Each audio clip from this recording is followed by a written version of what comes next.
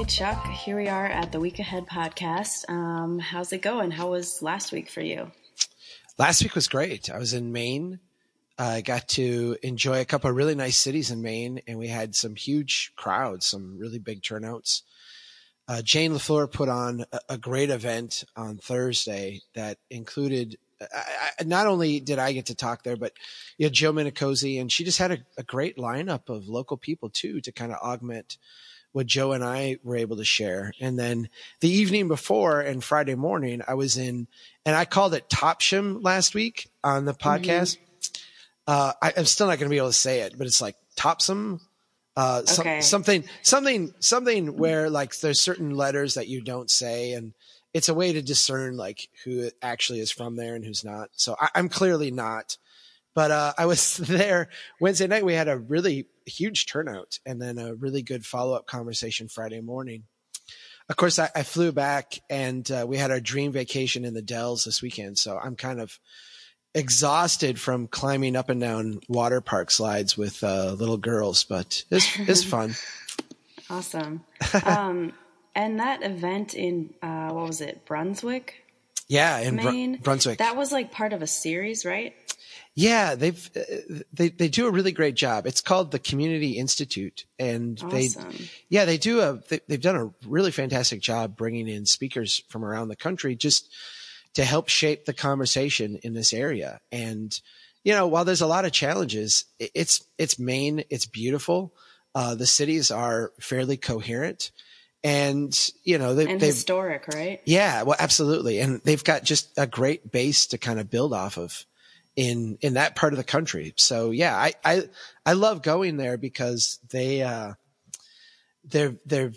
very engaged, and they also have a great starting spot. I mean, sometimes it's depressing to go west because there's not much there to start with.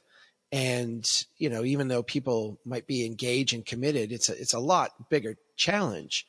When you go to the northeast of the country, the cities were pretty well developed by the time we got to tearing them down.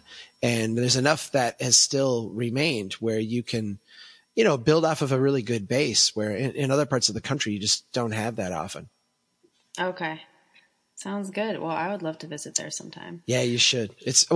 And I'll tell you, my wife was a little bit upset with me. Not upset, but maybe jealous is a better word. Because on Thursday night, they took us out to a lobster place. And oh my gosh. Yeah, awesome. I mean, for us, lobster is like the prime luxury. I mean, I even wrote about in a debate with Randall O'Toole on the blog a few years back about lobster. Yeah, I remember that. Yeah. Like lobster versus hot dogs or something. Exactly. Well, and my point was, like, because he was arguing that suburban development is a preference. The market prefers this. And I'm like, well, I prefer lobster. But if I have to pay for lobster, I'm generally going to choose hot dogs because I'm cheap. Yeah. I can't afford it. So when we went to this place, my assumption was, oh my gosh, I'm going to have to order like a salad or something because I can't spend that much money on lobster. And I wasn't paying. The host was paying. And then the host ordered lobster and everybody else ordered lobster. And I'm like, well, all right, maybe I can. So I got to enjoy some Maine lobster, and it was it was fantastic. Yeah. That's great. Yeah. This week you'll be in Austin, Texas, right? That's your only event. Yeah, but when you say only, yeah, it'll be busy. Oh right? my gosh. Yeah. This one's been like circled in, bright colors on my calendar for a while. Austin is one of these places that not only just is a really great place to be, but in terms of Strong Town's energy, we're off the map. And I think we have more members in Austin than any other city in the country, maybe besides Minneapolis. But Minneapolis got a little bit of a head start on Austin. We have a lineup of things. I mean, my gosh, I get off the plane tomorrow afternoon, and we're already starting out with a member meetup tomorrow night. I'm speaking at the NACTO conference the next day. I'm going to be meeting with city officials. I'm going to be part of Better Streets Week. We're doing a curbside chat in the afternoon on Thursday. So if you're from Austin or you're in the Austin area and you want to know more, go to strongtowns.org/events And all the information is right there, all the places I'm going to be and what we're going to be doing. It's going to be a full 72 hours. And I'm really looking forward to it because, like I said, there's a ton of Strong Towns energy in Austin right now. Cool. Yeah. And one of our members, John Zimmerman, is going to be doing a post on our blog later this week that'll talk all about Austin and what's going on there and some of the events. So look for that tomorrow. Perfect. Okay, so speaking of the blog, Chuck, you wrote this morning about the Curbside Chat, our next kind of segment of our booklet. You want to talk about that a little bit? Yeah, one of the things we wanted to accomplish this year was to update the Curbside Chat companion book. I put together the booklet after about a year of Curbside Chats, and it was a good kind of leave behind for people. The Curbside Chats, a lot of information, a lot of things that challenge people's core assumptions and worldviews. So it's a lot to take in, and having the companion book was really helpful. But the chats evolved a ton since those days. And so one of our challenges for 2015 was to rewrite this booklet. And I got a good start at the beginning of the year, but then got back out on the road and just have not gotten back to it. Now that we've got some people helping me, I've got you and Jason and a bunch of other contributors and volunteers helping out. We are circling back around now. And yeah, I wrote the third installment. The third installment's The Illusion of Wealth, and it talks about the trade-offs that cities make when they take on new growth and development. They get the growth in the short term, and they take on these enormous long-term liabilities. The next chapter, the next part is going to be the growth Ponzi scheme, where we actually describe that, and then we're kind of off to the races with rational responses and all the different stuff that we talk about in the chat. So yeah, I love getting back into this, and I love working on this. And so yeah, you can look for those. Hopefully I can do one every other week now from this point through the end of the year. Cool. And it's a good reminder of Grayson's fantastic videos that she's put together for, let's see, we have 3 so far? No, we have 4 actually. 4 so far. Okay. Yeah. The next one, the next video kind of goes with the whole Taco John's conversation. So that will be a few posts from now, but yeah.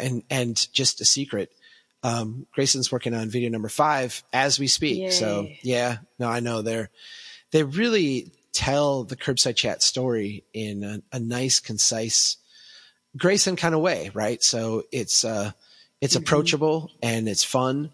And it's eye-opening. And yeah, I love being able to feature her videos. Absolutely. Yeah.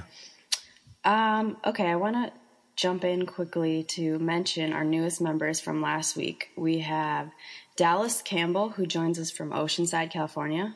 We have Lisa Horowitz from Haley, Idaho. Randy Garbin from Jenkintown, Pennsylvania. Benjamin Groff from Baltimore, Maryland. Kevin Howard from Austin, Texas, Jason Durand from Boise, Idaho, and we have Michael Lawyer from Washington, D.C. And Michael, I got to tell you, is the person who introduced me to Strong Towns many years ago. No way. Seriously? A special shout out to him. Yeah, I wouldn't be here without Michael. So wow. Well, thank you, Michael. I appreciate that very much. And thank you to all our new members. Appreciate you taking the time to sign up and become members, and especially appreciate you sharing our message with other people. It's incredible. I really love the energy. Definitely. So Chuck, what have you been reading these days? Did you get any time to read while you're at the water park? Incredibly, I did get a little bit of time to read. You know, one of the great things about the whole water park adventure is that the kids are, drop dead by the end of the day. So I got off the plane and they were already there on Friday. So I drove over and met them. And they were like, decent time to bed Friday night and Saturday night. So I started a book. I finished my Hemingway last week. Okay. My opinion did not improve at all. I'm sorry. And I apologize to everyone who loves Hemingway. I mean, I realized that, by me saying I didn't really enjoy the book. I don't know. Maybe I'm categorizing myself for literature snobs, but I didn't enjoy it. I mean, I didn't find it very redeeming. I didn't like his writing style, but I switched. I started 2 new books this week. I started one called The War of Art, which is about. If I said it was about writer's block, that would be simplifying it a little too much. But it is about the challenges that creative people have in working creatively and getting through roadblocks and obstacles and different things that keep you from doing your creative work. And as I've read this book, I've found, you know, and not to speak too highly of myself, but I found that like a lot of the things that people struggle with, I don't. You know, That's good. Yeah, I've been able to like what kind of stuff? Oh, just procrastination. I mean, being one, or you know, I mean, I've been writing this blog since late 2008, and you know, my biggest problem is exhaustion, you know, just like going and then like, I can't keep my eyes open. I can't write anymore, but it's not from like a lack of things to write about or things that I'm passionate about, or, you know, things that, those kind of things that I think plague a lot of people. My problem, and the book hasn't really gotten into this yet, but I think I think it will at some point. You know, my problem is there's a level of, I don't want to say perfectionism, because blogs, the great thing about a blog is that it fights my natural tendency to want to perfect everything, because you have to publish and it has to go out, right? So there's an end time when like you just can't edit anymore and it's got to go. And I will come in, like I've already edited today's post twice. Okay. but you know, at some point you have to let it go, right? Like it's out there and people will read it. I have 3 essentially complete books on my hard drive that I've not published because I am like a paranoid freak about having things right. And once you put it out there, it starts to age and it's not perfect. And, you know, you find mistakes, and those things just drive me insane. And that's, I think, my like war of art thing I need to get over is, yeah, you know, I'm sure Hemingway had other books that maybe I would like. You know, he obviously had a lot of, you know, failures before he had success. So I maybe need to get over some of that. I also started this book called The Men Who United the States. And I started it because it was recommended to me a couple of different places. And the author, Simon Winchester, is one I've read before, and I kind of like him. I am totally not into this book. And I don't know if it's because I'm not finding anything like new and exciting. I'm going to give it a little bit more of a chance and see if it evolves into something that's good. But it's going to get like 1 or 2 more days with me, and then I'm going to be done with it, because life's just too short for books that don't capture your heart and soul, right? Yeah, definitely. Yeah. Well, I'm glad you had some time to do reading at the water park. I wonder, I don't think other people outside of like the Midwest go to water parks, but that was totally a part of my childhood too, like Wisconsin Dells, get in the car. Yeah. Yeah. Well, and it's funny because we started going, it really wasn't part of mine, but we started going when Chloe, my oldest, was just turned 2. So we went, my cousin was actually going, he has 2 daughters. He was going with his daughters and invited us to come with. And so we had this little tiny kid in the little wading pool. I think she was actually 1. Aww. I think she was actually 1 when we went the first time. So the great thing about it now, I mean, I have 2 daughters. My brother Brent goes with, he has 2 daughters. He started going, a decade ago as well. So we go once a year. And I think the thing about it that I really enjoy more than anything is watching. It's like a mile marker every year, looking at how these young girls have changed.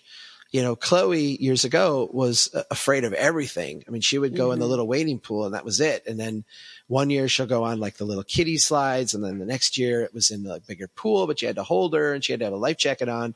And now she's going down like every slide by herself. Doesn't need dad at all. And so it's fun to watch because you see that's like snapshot once a year of just how much they've grown over the last year. And mentally you can compare it to these other snapshots that you have in the past of where they've been, so Aww. I kind of like, I enjoy, I think that's what I've come to enjoy more than anything else.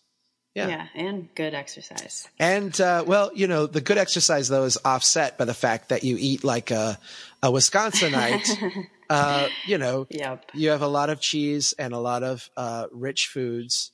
And, it's offset a little bit by that. Let's just say generously that water parks are not the collection of the healthiest people in society. I believe that. Yeah. All right. Okay. So I think that wraps us up for this week. I wanted to mention really quickly that we've added some new events to the calendar. So everyone should check out strongtowns.org/events. And if we have your email address, you'll get an email if we're coming to your area soon. But just to put those on your calendar, especially we're coming to Minneapolis in a couple of weeks. So that should be fun. Yeah, we added during I had actually a cancellation or a postponement in November. And so we had a week that was open all of a sudden, and we said, well, let's do something close to home. I mean, we really haven't for a while. So we rented Rapson Hall at the University of Minnesota, and we can fit 250 people in there. And I saw that we already had like 80 on Facebook that were confirmed. So yeah, I've got a feeling we're going to pack this room again, and that's going to be really crazy. I'm looking forward to that. It's fun to be doing something close to home. Definitely. Yeah. All right, everyone. Well, that wraps us up for this week, and hope to see you on the blog and the rest of the podcast later this week. All right, take care, everyone.